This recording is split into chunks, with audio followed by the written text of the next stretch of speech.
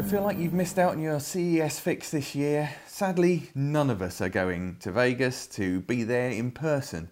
However, we're asking what's next, and what we're doing is offering you the best digital version that we possibly can with a bunch of incredible individuals that really are not just experts in their fields but doers in their field, the people that make things happen.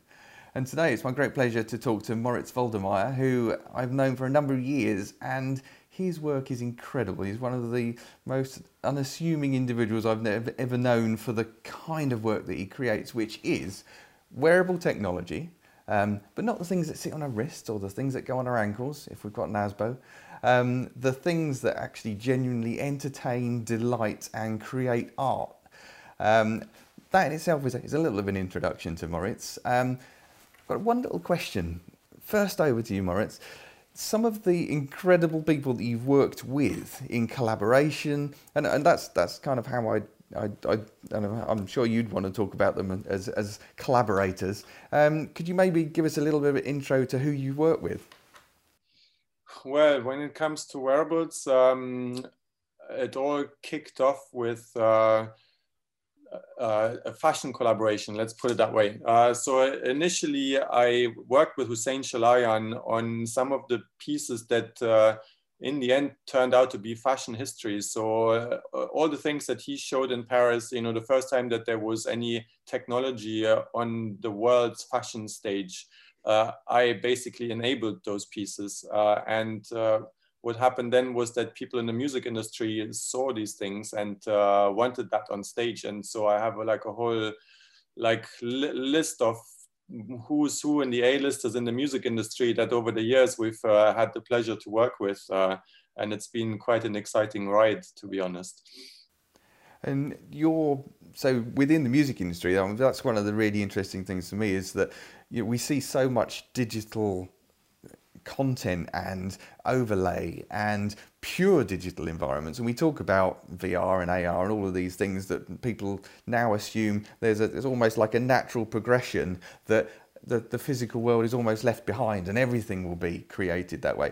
The beauty of what you do is you genuinely make that physical. So how do you kind of view those projects? Do you see all of the technology separately, or how do you work with that? Well, the things that we do is done for stage. So you can't really fake stuff on stage. You know, the person is there in front of the audience. So they come to us with various briefs and desires to have things that they can wear, from relatively simple things to pretty crazy and outlandish concepts. So we try to humor them, you know, and challenge ourselves and try to go as far as we possibly can with whatever brief we receive. You know, obviously there's always constraints, you know, there's always time, money sort of constraints, but yeah, we try to go as far as we possibly can. And does that take a variety of different types from garment or accessory? Because obviously I know one of your amazing projects of more recent years was Jamiroquai's headpiece. How did that come in, almost as a brief or a request? Was it must be something on my head, or did you have free reins to say what that would be? No, that was always ever going to be a headpiece, because he's obviously famous for wearing pretty crazy things. Over the years he's had from Native American feather pieces to crazy big horns, metal. I've seen some of the actual real pieces, like that big metal spiky thing. It's extremely heavy and super uncomfortable. I don't know how he performed with that. He has that history, and so he just wanted to reinvent this in a way. And that was the brief. He said he would like it to be inspired by the pangolin, which is a scaly anteater. It looks like a Pokemon character. So that was really the starting point. We've gone back and forth. And this really was like a real collaboration. Was very hands-on and gave a lot of input and feedback. We actually designed the design process in a way that he could have his input, and it made it like so much more pleasant and interesting, you know, to do it that way. So we created a parametric model of this hat, and then put that in front of him and gave him quite a lot of controls that he could play with. So the design was really to have him design it in a way, you know, or have his input as much as possible. So we turned it into a collaborative project also on the design technology side, and that was very exciting. What do you find really has an issue with either being too technologically focused or too design led?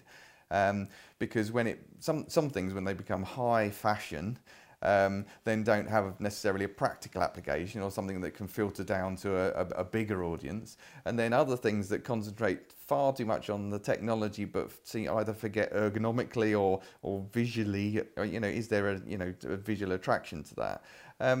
Do you think that there's a middle ground to be found there, and that there are voices like yourself and people that actually the doers rather than simply the thinkers or the suggesters or the shouters? Is there a role for people like yourself to help promote, you know, the good mixture of the two? Well, I've been following sort of the wearable domain for a very long time now, maybe even 20 years. So the first time I kind of got involved was during my time at Philips, and we're talking the really early 2000s. And in some respects, that domain has made like crazy progress. And in other respects, I have the feeling it's eternally stuck in the same place. And the reason why I'm saying that is I have the feeling there's a real lack of fundamental research when it comes to materials. So like, as long as you can use relatively conventional technologies, then things have progressed massively. And where the one example obviously is like mobile computing, but you know, it's progressed crazily, but it's always ever packaged like this and fits in your pocket, and it doesn't have to get washed or things like that. But really truly integrated wearables haven't really gone anywhere at all. That's at least my feeling, and maybe you have other insights, because I'm kind of living a little bit in a niche bubble when it comes to this stuff. But if you want to do like really truly flexible things or fabric-based stuff or things like that, there's always a few research papers here and there. You know, there might be Fraunhofer Institute come up with something clever, but it never ever really seems to make it into the real world, because there is a real lack of investment, and the hardcore research work, research and development work that needs money pouring into it. And that never seems to happen. And in fact, at the moment, I'm involved in a project that really shows this, this lack of investment and also infrastructure to make these things happen. I can't talk too much about it. It's a little bit secretive, but yeah, that's a little bit what's missing, I think, in that world. So, I mean, that's interesting you should say that, because that's how it can sometimes feel with, you know, almost any product that comes to market, is that it and I guess understandably so, when you're looking in for investment as a startup, you want to be able to present the most finished product that you possibly can.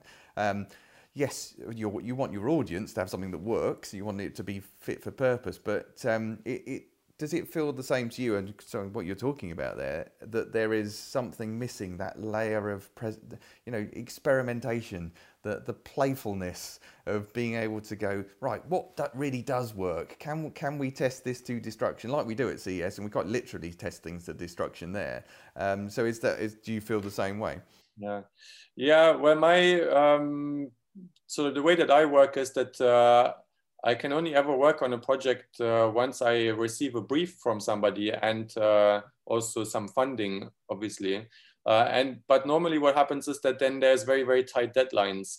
And so even though we try to push the limit, you know, every time that we get an opportunity, most of the time we're just racing to put something together that has to go on stage somewhere or into a video shoot, and sometimes the timelines are absolutely insane. You know, it happens that we only know a week ahead of like maybe a video shoot. They work on such short timelines, so we never really have the time to be strategic about it, you know, or to do R&D, to like do something truly innovative or new. So it's only ever kind of like an aesthetic design exercise, but then using the same ingredients and again, you know, tried and tested. And that's why I have the feeling the whole domain doesn't really seem to move forward, if you know what I mean. And it feels that it's the same with products that come out, you know, like all the wearable products in the end are like small packaged units, aren't they? Be it like a wristband, but it's still a piece of hard electronics. It never really is anything truly innovative, like, I don't know, sensor shirts, or I don't know, something that's much more integrated and more flexible, as you would imagine, you know, like what a sci-fi writer would have dreamed up about, you know, for future technology. It doesn't seem to happen. Now, one of the things I touched on earlier was your great ability to create the physical thing. And I wondered if your clients were asking you at all to change, certainly in the year that we've just faced where physical things don't happen as much. Are they asking you to think digitally and you know, from the end result, is that becoming augmented or is it going into a virtual world? Yeah, we actually did get involved in a very interesting virtual reality project, and I'm not entirely sure like at what stage the client is in bringing that out, because they were in the process of launching that like last summer. And by then obviously COVID hit and everything, but I can hint a little bit at it because it's a very interesting company. The company is Europa Park, and they not only do they have like one of the biggest theme parks in Europe, which is located in the like triangle between France, Switzerland, and Germany. It's absolutely worthwhile a visit. They started out as being a roller coaster manufacturer, okay? So they're actually the ones that make the roller coasters in Disney World and you name it, all those places.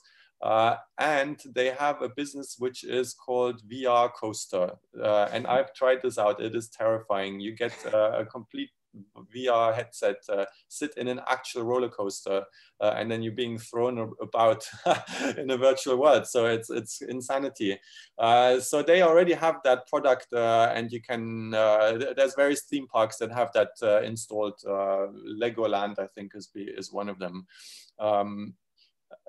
So they are very interested in, you know, the virtual and the real and how they intermix and intermingle. And we got involved in a new project of theirs, and this is where I'm going to stop giving you details. But the funny thing is that we got tasked with the physical aspect of that, as in designing the VR headsets.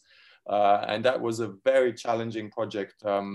To like make something that has to be super rugged because it's like a theme park environment, you know, like the headsets are being put on and taken off by the paying public, but with not much care, obviously. So it has to be like super tough and all of that. And well, there were all of these things to think about.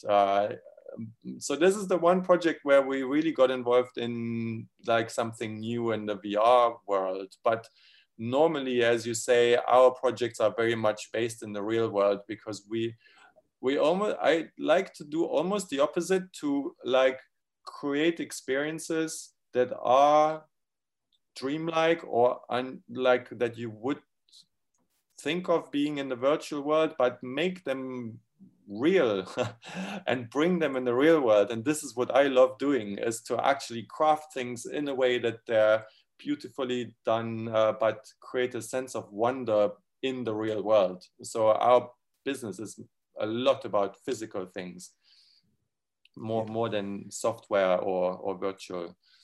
But you're creating some magic. And I think that's one of the things, because of course we're talking about CES. It's funny how the magic is essentially there when it's a physical event, and how much of that completely disappears when you take it all online. Now I know we're talking on when the only way we can broadcast this is online, but it's the thing that we've been focusing on this week is very much about the individuals that are making things happen, and more often than not, that is making things happen in the real world. I mean, it's really interesting. You talk about a project there that's VR based, but actually, for once, the headset itself, which is a wearable, is being thought about, because otherwise we've got this weird dystopian view of the future that is people sat in a seat with feeding tubes, and it doesn't, things strapped on them all over the place, whereas we don't make any of the other digital experiences seem attractive, and that's something that I've always thought that was missing. You know, with my immersion suit, I've always been quite keen to make sure that it was as cohesive as possible, even though it's a random collection of technologies. I mean, as a tribute today, I'm even wearing my one of my light up pieces of clothing. Not on your level, but yeah, it's fascinating to hear that you're, you know, part of that thought process to finally bring the stunning experiences in a virtual world to the outside and in the physical world. Now, one of the biggest things that's in the physical world is vehicle design. Now, we've been with the other guests this week as we're kind of exploring the autonomous world, but something that's changed, I guess, for you is, whereas it used to be outside the cars and exploring that environment for them, you're now looking at bits of the cars themselves. How did that happen? That was just the most amazing sort of coincidence. I don't know how to call it. I got put in touch with a person at Bentley who is running actually like their skunk work team.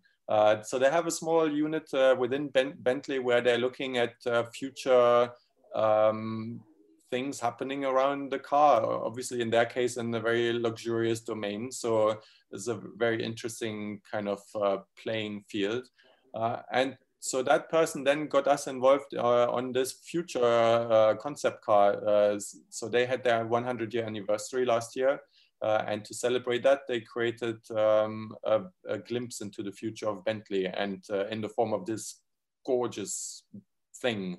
So like a very large coupe type vehicle, extremely elegantly drawn, beautiful lines. Yeah, very striking vehicle.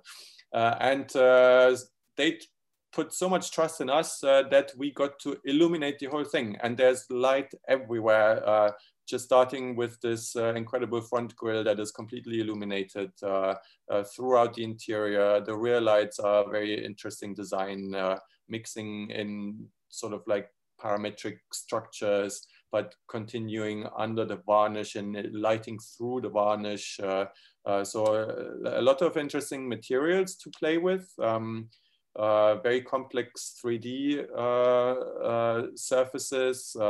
So like a full immersion for us in that world of vehicle design. We spent a whole year being pretty much embedded inside Bentley. So that year we didn't do anything else. We were just full time on that project, shuttling back and forth between London, Coventry, and Crewe. And working with their designers. Yeah, it was amazing. I can see the spark of excitement in your eyes, because we're just talking about cars now. So is that, you know, so we ask each guest what's next. Is that the what's next for you? Do you feel that that's more the direction you'll start to take? And is that the direction that the vehicle designers will start to take when they think more about the theatre of the vehicle? The second question is definitely true. So Bentley have announced officially that they consider light another luxury material, which in the past for them was wood, metal, leather, you know, and now they add light to that. So that's a very kind of big mission statement, isn't it? That will be definitely a big topic for them for the future. But you can also see that looking at all other concept cars coming out, people are getting very interested in that topic and how they can add allure and theater to the vehicles. It's definitely a big topic. Unfortunately for us, the timing was terrible. We came out with the most gorgeous concept car in the world, and then COVID kicked in, and they all went into hibernation and cutting back numbers. And now we read news every day, vehicle production being stopped in the UK for various reasons, Brexit, COVID, you name it. The car companies just barely stay afloat because the Chinese market keeps them bubbling along, but there isn't much in terms of growth or anything like that. So the timing was the worst. But I very much hope that we can sort of get going again in that direction. I personally really love the topic. I've always been a bit of a car nut, so I'll definitely try to be involved. Right, you and me both. So the what's next is let's get everything moving again with the automotive industry as well as everyone else. But no, really appreciate your time today, and it's great to talk to someone that's out there, that's doing it, that's making it happen, and with a slightly left field view of wearables rather than simply talking about the usual things that we all get to see and hear about. So thank you as always, Moritz. Brilliant to have you on. Pleasure. Yeah, it's a real pleasure, and yeah, good to catch up. Yes, thank you. So what a fantastic view from an artist, designer, magician, Moritz Waldemeier, giving us that view of CES that's maybe a little bit more left field. We're not just simply here to talk about smartwatches and ankle bracelets and the other things that we can all pretty much Google and see online.